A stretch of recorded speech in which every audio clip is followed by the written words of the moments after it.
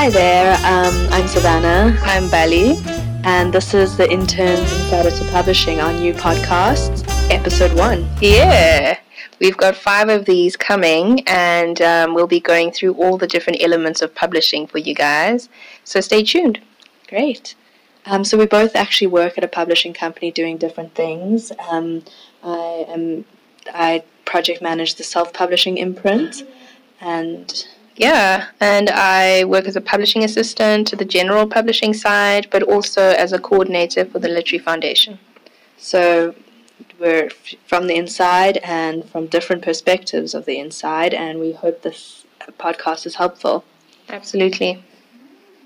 So today we're going to do a bit of the basics in publishing, just, give you the facts, give you the stats, just so you understand where we're coming from and what you would be entering into from the beginning steps of actually submitting your manuscript. Absolutely. And I think what we wanted to start with was just to give you an overview about the industry itself and what we're talking about when we talk about publishing in South Africa. And one of the most useful reports is the Publishers Association of South Africa report. It's called the Annual Book Publishing Industry Survey. It comes out every year, but with a lag of about 2 years. So the latest one we have is from 2016. It came out in January of this year. And it basically tells us that the industry is sitting at about 3.2 billion in this country. And that's based on 50 or so respondents, which is imprints and distributors. Now, when we talk about distributors, that's important for South Africa because our industry isn't just local publishing or local books. A lot of our books are also international titles that are distributed here, and that's why you see so many international titles in the bookstore. I mean, from an international point of view, your big publishing houses that publish both are often only doing 2 local titles a year, which is very small compared to the list of international titles they have. Yeah, and that's important information to have because when you think about all of the local authors that would be inundating those inboxes with submissions, if the company is international and global and based in South Africa, the chances of a local title or your particular local title making it onto the list that year or the year after and so on are a lot less than for a publisher that is only doing local books, and that's their bread and butter. Yeah, great. So should we give a little bit of a breakdown of... Yeah, and I mean, here's another thing to understand about the publishing industry. Everyone thinks that the publishing industry is just the books they read or the books that they come across, right? So most people are interested in trade books, which is all the stuff you'll find in exclusive books or bargain books or any of the other bookstores. But the sector itself is several categories. You've got your academic publishing, your trade, which I've just mentioned, your educational, which is now just like schools, grade 1 to 12, your TVET, which is obviously also higher education, your ABET, and you'd think that the trade publishing is like the largest, proportion of that, but it's actually not. The greatest proportion is sitting in educational, TVET, ABET, and academic. So most of our publishing in this country is based on schooling. I think it's interesting to note that because I think there's a lot of pressure put on trade publishers to sort of carry publishing, and it's just simply the numbers don't add up. And it's also interesting, within trade, obviously you have different genres, and the fiction industry in this country, where we're getting a lot of submissions from, often when people want to write fiction, does so badly in South Africa. Your trade is mostly made up, your trade sales is mostly made up of non-fiction, which is sad because we do have a lot of stories to tell. There's just no one buying South African fiction, and that's something I think publishers do want to change, but it's a very difficult industry and difficult trade. Yeah, and I think a lot of people, when they look at the industry, it just feels like there's so many books, it just feels like everybody's getting published. Absolutely. But if you were to actually break it down and look at the lists of all the different publishers, even if you look at the most popular publishers, and then look at the proportion of local versus non-local books, and then even, go more into it and look at which of those books are fiction, it's actually quite clear that what is selling and what the publishers see as paying the lights and the bills and all of that is nonfiction locally. Some publishers, there's lots of initiatives around getting that changed, through awards and through residencies and sort of development and mentorship, because we need fiction. But I think it's important for us to know, what the current reality is. Completely, and I think we're going to get to that. We're going to do a bit of do's and don'ts when you submitting your manuscript, but that is why it is so important for you as a writer to understand the industry, but also do research on the different publishers and what they are publishing, because you could be submitting your manuscript just into a pool of other manuscripts and you won't even be seen because it's not the right genre. So I think just looking at the stats in South Africa and what sells and what doesn't, it's also just important to look at individual publishers and what their lists are made of, because every publisher has their preference and they create lists. So yeah, and I think that's also important to understand the different publishers and what it is that they want. It's not just a thing where we're just sending out our work and hoping for the best.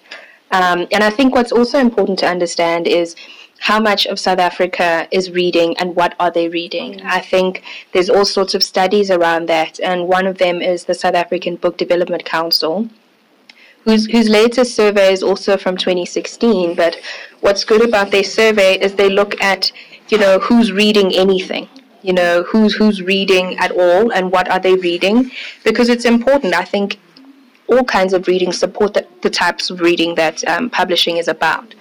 So as long as we promote that people read something, whether it's a newspaper, whether, at some stage it's the type of person that you can pitch reading a book to. And we know all the different benefits of reading and why reading is important. And I think that's where, again, people get a bit confused about publishing, because, the companies within publishing, they can seem almost indistinguishable to the NGOs, right? Because the NGOs are sort of your literacy development, your development of capacity around reading and publishing, and they work on funding. So there's some overlaps in those worlds, but in terms of companies that are publishers, they are not non-profits. They are for-profit. And so you get a lot of people saying, oh, but how come they don't publish this and how come they don't publish that? That's not, in keeping with the spirit of what they are created for. But I think the thing about companies is they have to think about market appeal, because the bottom line is what keeps them in business. So I think somewhere along the line, as authors and as people that are approaching the publishing industry, it's important to understand the difference. Who are you approaching? If you're approaching an NGO and they have some obligation to publish you because they're in development, that's a different thing. But when you're actually approaching a company, I think there's a certain set of understandings that are important to have, so that nobody's wasting their time. Yeah, I guess also in a traditional publishing sense, your publisher is taking on all the cost risks and they want to know that your book can do well in the market. So as much as publishers are trying to make a difference in readership, and most publishers will have an initiative to take on work they think is important but might not economically do well. But yeah, like Mbadi says, your company, the publishing company is a company in the end of the day. And I think it's important to say that, Savannah, because at the end of the day, the author is thinking about what's in it for them, right? Which is natural. And so I think it's important to understand that you will have a portion of that pricing of the book that's coming back to you as the author, which is called the royalty, right? But the royalty is but a percentage of the overall, right? Mm-hmm. So all of these people have a piece of the pie that are part of the production process, the distribution process. All of those people need to have some form of payment. So even the bookstores are. Yeah, even the bookstores. So let's illustrate, right? If we start with a book that is 100 Rand. Now, don't hold me to my maths, but let's just do this now in my head. Now, if the book is 100 Rand, first, or let's say 114 Rand. Let's and you don't get a book for 114 Rand. Yeah, you don't even get that anymore because of all the inflation and all of that, and VAT is 15% now. So let's say 115 Rand. 15 Rand of that goes to the government because that's your tax, right? So we haven't even started yet, but some money is gone. And then you've got to sell it through a bookstore, let's say. So the bookstore wants 40% of that, right? Because the book is sitting on their shelf, and that's where most people will see it. So 40 Rand is gone, and now we're left with 60 Rand. And you're thinking, flip, we haven't even gotten anywhere here. Exactly. So then the publisher says, okay, I've had to pay the editor, I've had to pay the what are the different stages? The marketing team. So you'd have to first, I guess, pay an editor. Then that edit would go through to the production team where they'll lay it out. They will design a cover for you. I mean, that's not our expertise, but basically they're going to put the whole book to look readable. And the entire production process. Completely. Then it's going back to the editors for a proofread, and that will often be another editor who hasn't seen the manuscript yet, and they'll do a proofread. In between this, you're getting feedback and you're giving your feedback, so that's more time in between the stages. Then your book goes to a printer where printers, and then it goes to the marketing team and the distributors, and so that entire process will take another chunk of that money. We were at 60 Rand, now we left, let's say 40 Rand again. Now we left with 20 Rand, right? Now, so far for the publishing company, that's all cost. They haven't actually made a profit yet. So let's say they're willing to take 10%, which is unlikely because they have to keep the lights on, So then you have to pay people like us. Yeah, they have to pay people like us. So maybe they're looking for more of a 25% profit, and now you see how the numbers would shift, and they'd work out cost and make sure things are cheaper so they can achieve that. But the remainder of that is your royalty. And what's interesting from the PASA survey on the industry is that they found that in trade publishing, which is what we're in, the minimum percentage of the royalty is 5%. And now you want to scream and throw your manuscript out of the window. Why would I write for years and years to get 5% ex VAT of my book price? But this is why we're here. We're here to tell you this. And the maximum percentage that they had, and these are all averages, of course, was 16%. So that's quite a wide margin. But you'll also find that the popular authors, the bigger authors, the authors with a bit more of a name and some clout, they'll be able to push that up probably to close to 20%. And 20% for a lifetime of work is still not a lot. Which, I mean, maybe I'm tooting my own horn here in the self-publishing part of publishing, but it's interesting that self-publishing has had such a bad name as, let's say, a vanity way of publishing, because although a self-published author will take on all the costs, the work is theirs. They're getting 100% of the profits made, taking into account whether they're going to get a distributor and stuff, which obviously they would take a bit. But it's just interesting to look at the different other ways we can publish these days, and how that's coming along in South Africa, and still kind of seen as not a great way to go, which I find very interesting. Yeah. And I think publishers also get a bad rep for saying, oh, but how are you going to market your book, or how are you going to push your book? Because everyone says, oh, but you should have a marketing department. You guys should be doing all of this. And I will say, I used to be those people. I also used to think, oh, guys, just you do it, you do this. And I've actually started thinking, if it is from the perspective of a company, right, they can actually at some point, they can discriminate based not on how popular someone is, which people I think is the misconception. So you get platform books where the person is, of course, an influencer, popular, and all of that. But remember, you have a network, you have a circle of influence. And that's really what they're asking you. What is your circle of influence within the genre that you've chosen? So if you've written a birding book, are you part of Birding South Africa? Do you have a network of friends and colleagues and people that are into birding who would want to read your book? So I think it's more about what have you done in terms of research, in terms of which people would want it, and do you know who they are? And that's something you're offering up to the publisher as a start. Yeah. They know where to start. And you to look for your people. You make such an important point, because I think a lot of authors think once they've handed over the manuscript, they've done the hard work. But if your manuscript gets taken by a publisher, that's when the hard work actually starts. And I think you have to be involved in every single process. And then the actual marketing of the book, like you say, is probably one of it really determines if a book's going to do well or not. Being involved in your own book, because you know your book the best. Like you say, you know the market. I think that's a very important point. You know your people, and one of the most interesting things I've come across is a lot of people think very niche interests, very niche aspects that they're interested in and sort of are participating in their lives are widely appealing or have a mass appeal, and that's also showing a lack of research. That also shows that you haven't actually looked at it, because the types of things that have mass appeal are sort of clear to all of us. They come to us without us even looking for them. But if people have to look for the subject matter of your book, if certain people are interested in it for specific reasons, then it's a different ball game that we're talking about. And traditional trade publishers are their main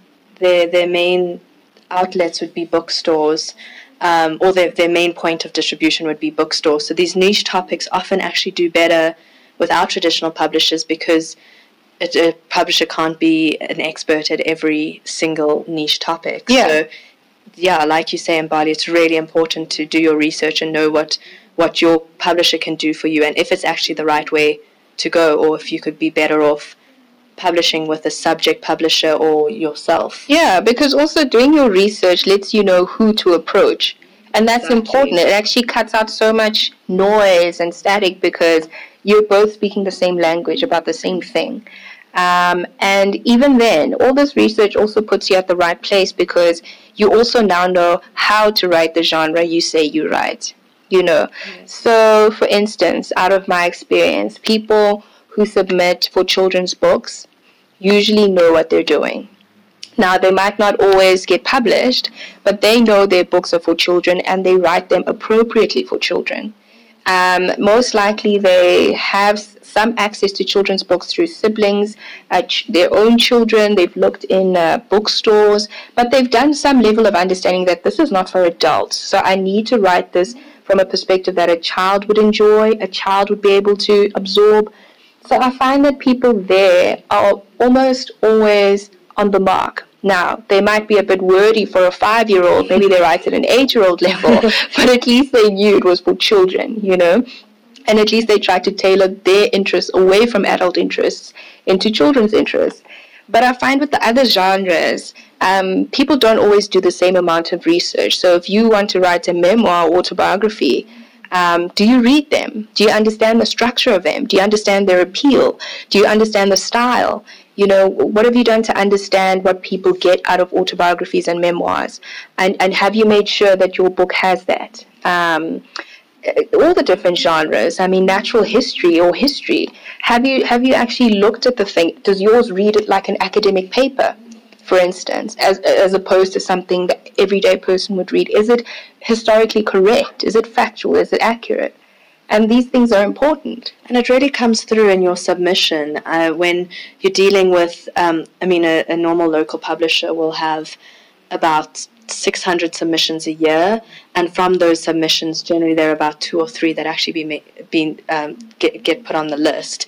And a publisher can see when you've done your research. I think it's really important to do that initial work, because it's so obvious when you can see an author hasn't done the reading and hasn't done the work before. Absolutely, and I think it carries through into everything. Now, your work doesn't have to be perfectly edited by the time it gets to a publisher, but it has to be readable, and the potential must be apparent. So you'll come across something where you can see, okay, this is a bit wordy, there's far too many adjectives, but the actual pacing and the structure is compelling, and this person understands the genre that they're writing. We'll bring in some structural edits and line edits, but that's not a huge job. That we knew we were going to do some editing, so that's not a problem. But the issue is if you come through and maybe your idea is great, but your execution is poor. Meaning, if we had to resurrect it and save that manuscript, then it's all a cost on us to fix it. Someone will actually have to sit and rewrite it for you, which is not a cost that publishers would want to take on. So when people say, or when publishers say, make sure someone else has read it, make sure someone else has given their comments, make sure that you've circulated it a little bit outside of your familiar circle. Your mom. Yeah, not your mom and your best friend, but someone else who can say, actually, you know what, this part actually doesn't make sense, it's not sequential, this is irrelevant, this actually isn't compelling, and helps you to tighten it up. That's important, and it can save time on both ends. So I think we want to do some do's and don'ts quickly around when you do approach a publisher. We've actually gone through some of them already just by, sticking to the research thing. But there are some anecdotes, I think, that we've both had in our work where it's just been funny how people... Yeah, and I mean, I guess that's the initial reason we started this podcast, because we deal with submissions every day, and we have sometimes a little bit of a laugh about it, or there's something that comes across as working, and we thought we'd put it down, because I think the publishing industry is so mysterious in a way, and so I think we should go through some do's and don'ts. Yeah, I mean, one for me is, so you've got your manuscript attached to the email, but you've now got every other publisher in the, to tab. So you're sending it across without you're not even trying to personalize the email and your submission to a particular publisher. Now that just comes across as a shot in the dark. That's a shot in the absolute dark. And some publishers will be kind enough to open it still and click through, and others will see that, well, you're not taking it seriously, so why should I? And a lot of the times I've seen that happen with people not even having a body of an email. It's just a subject line, attachments, and that's it. What that shows us is that you don't actually know the different publishing companies and what their lists are. You haven't done your reading, or you don't have a vision for your own book. And it kind of just shows you want it published and you don't care about who does it. Yeah. It's something that publishers do not like. Yeah. And we don't mind. That being said, we do want you to submit to as many publishers as you can. Absolutely, yeah. But give it a bit of a personal. I mean, if you figured out that your fiction book can work at 3 different publishers because they publish that type of fiction, and not all publishers publish the same type of fiction, hey? Some publishers are more genre and sort of your mid-range pulp type of fiction, which has more mass appeal, right? And that's completely legitimate. So see where your work fits within that spectrum. If you're more of a literary fiction writer and your work is a little bit more dense and not as easy to sort of penetrate, then you look for a publisher that would appreciate that and actually give it the right kind of framing and packaging that it deserves. So you really want to do that work. And I mean, one other thing that is important is to go to the website of the publisher.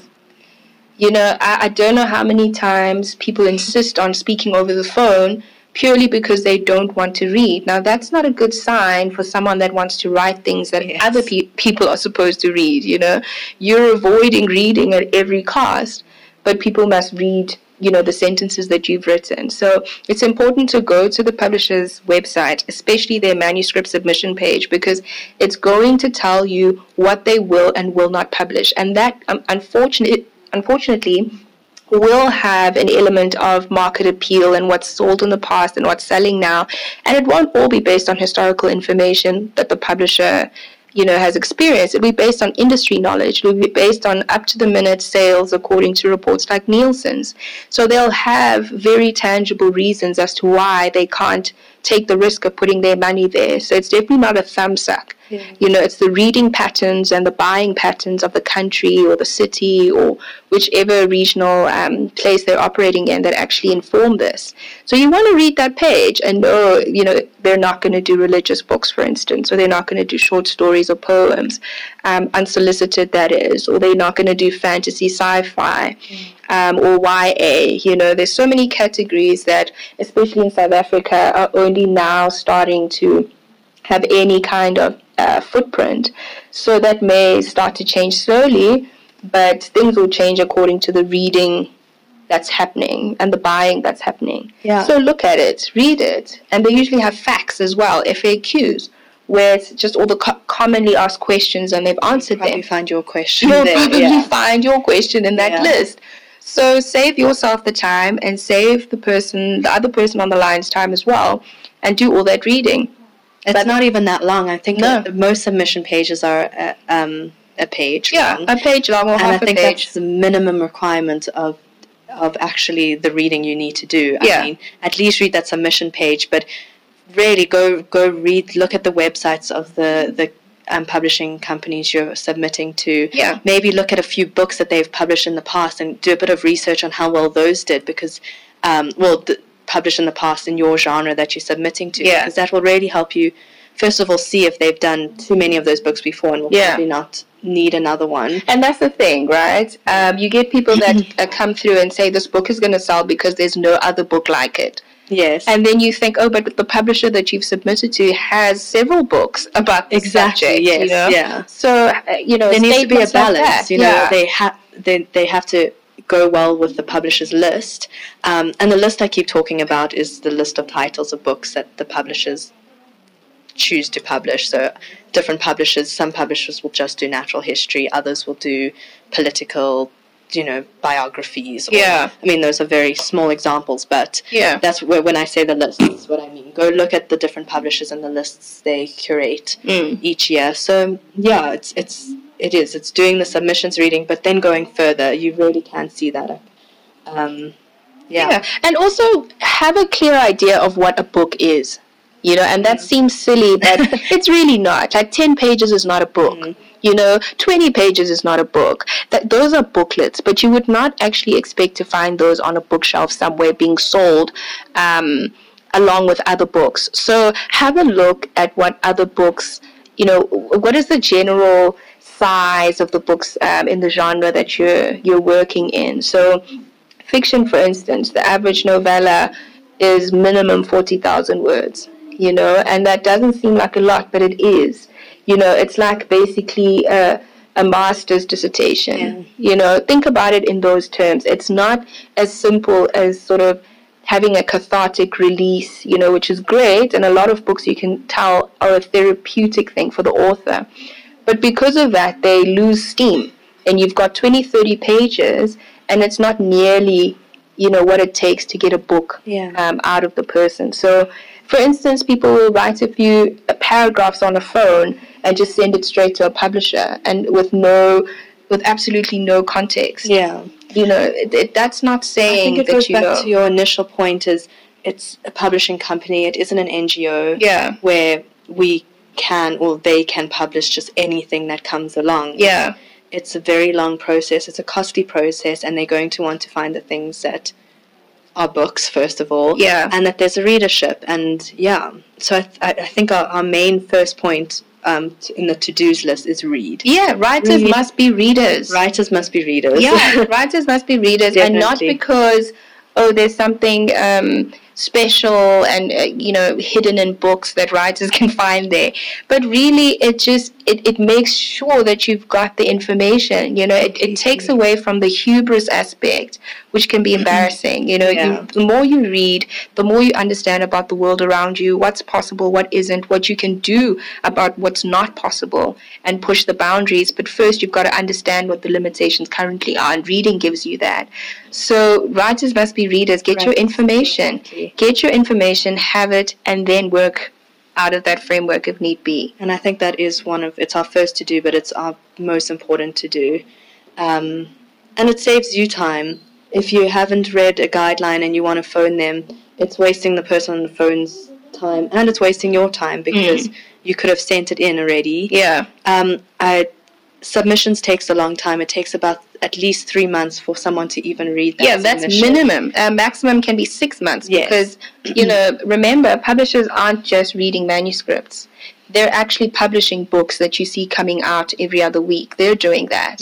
So reading and evaluating submissions is a part of their job, but it's certainly not the bulk of it. So they will go through a few manuscripts a week. Maybe if they get the time, 10 to 20, right? out of that 10 to 20, they might find one good one or nothing at all. Yeah. Right? Keeping in mind there's at least 600 sitting at any, rolling at any time, annually, let's say. So don't feel too bad if your book isn't considered or isn't published. I mean, it doesn't mean it's bad. Yeah, it doesn't mean that it's bad, or it's got, really a lot of the time really it does not fit the list a lot of the time, and they're not willing to make space for it because it doesn't even fit. Or other times it fits, but it's not actually strong enough that they would not disrupt their processes to include it. And all of these aren't really a comment on what the content is. It's pretty operational and structural, rather. Yeah. I think it's also then important to note that the lists that are actually made into books aren't all coming from your submissions. Yeah, a lot of it is solicited work. Yeah. Publishers spend a lot of time and a lot of effort trying to go find the people they want to publish. Mm-hmm. It's a big job for publishers to find the people they want to publish. It's normally people who are well known, people who have written before, and there's bidding wars. And it's not just a matter of finding the 10 titles you like from your submissions and publishing it. That's just one route where submissions come in, and it is for those people, I guess, who haven't published before. And and you find gems there, you really do. But it isn't the only source of finding manuscripts. And if you think about it, what would be more sustainable? Looking for people, or sitting and waiting and hoping that there's a J.K. Rowling in your slush pile? What are the chances of that? Yes. To keep it all going, you've got to go out there, you've got to look for it, you've got to keep your ears on the ground and actually, find the right people and convince them to write. Yeah. And then part of your time then is looking at what's already submitted and making an evaluation of what's going to work here. Yeah, so it's not just the publishers, thinking they're too good to do anything. They're doing their work. Publishing companies are small, especially local ones, and there's not a lot of time for everything. And so that is why it does take so long. Yeah. It doesn't mean you shouldn't try. Most publishers will tell you to submit as many times to as many places that fit your book as possible, because we don't want to say don't submit. Yeah, because then it might create the obligation that, well, you didn't want me to submit anywhere else. Well, are you going to take it on, Exactly. And it's actually quite interesting for me, because there's this tension in the relationship between potential authors and publishers, in the sense that the author, because they've put their blood, sweat, and tears into this thing, has the idea that it's very sensitive. So that person has the idea that whatever comes back from the publisher's side is personal, because it's almost like the publisher has looked inside them and rejected what's there, which isn't true at all. They're not rejecting you as a person or your abilities. They're rejecting the product that you've created. And that product either works or it doesn't for what they're trying to do. So try not to take it personally. Try not to sort of stake your entire life on whether this manuscript will be accepted by a specific place, a person. Try and see yourself independently to what you produce, and see that production or product as standalone and to be judged on its own terms. Yeah, completely. I think another second point is the idea of your manuscript and what we can do with it. I think a lot of the time people are submitting an idea and telling us they don't want to submit their manuscript because they want us to sign forms that say we won't publish it without their knowledge or their rights. Yeah.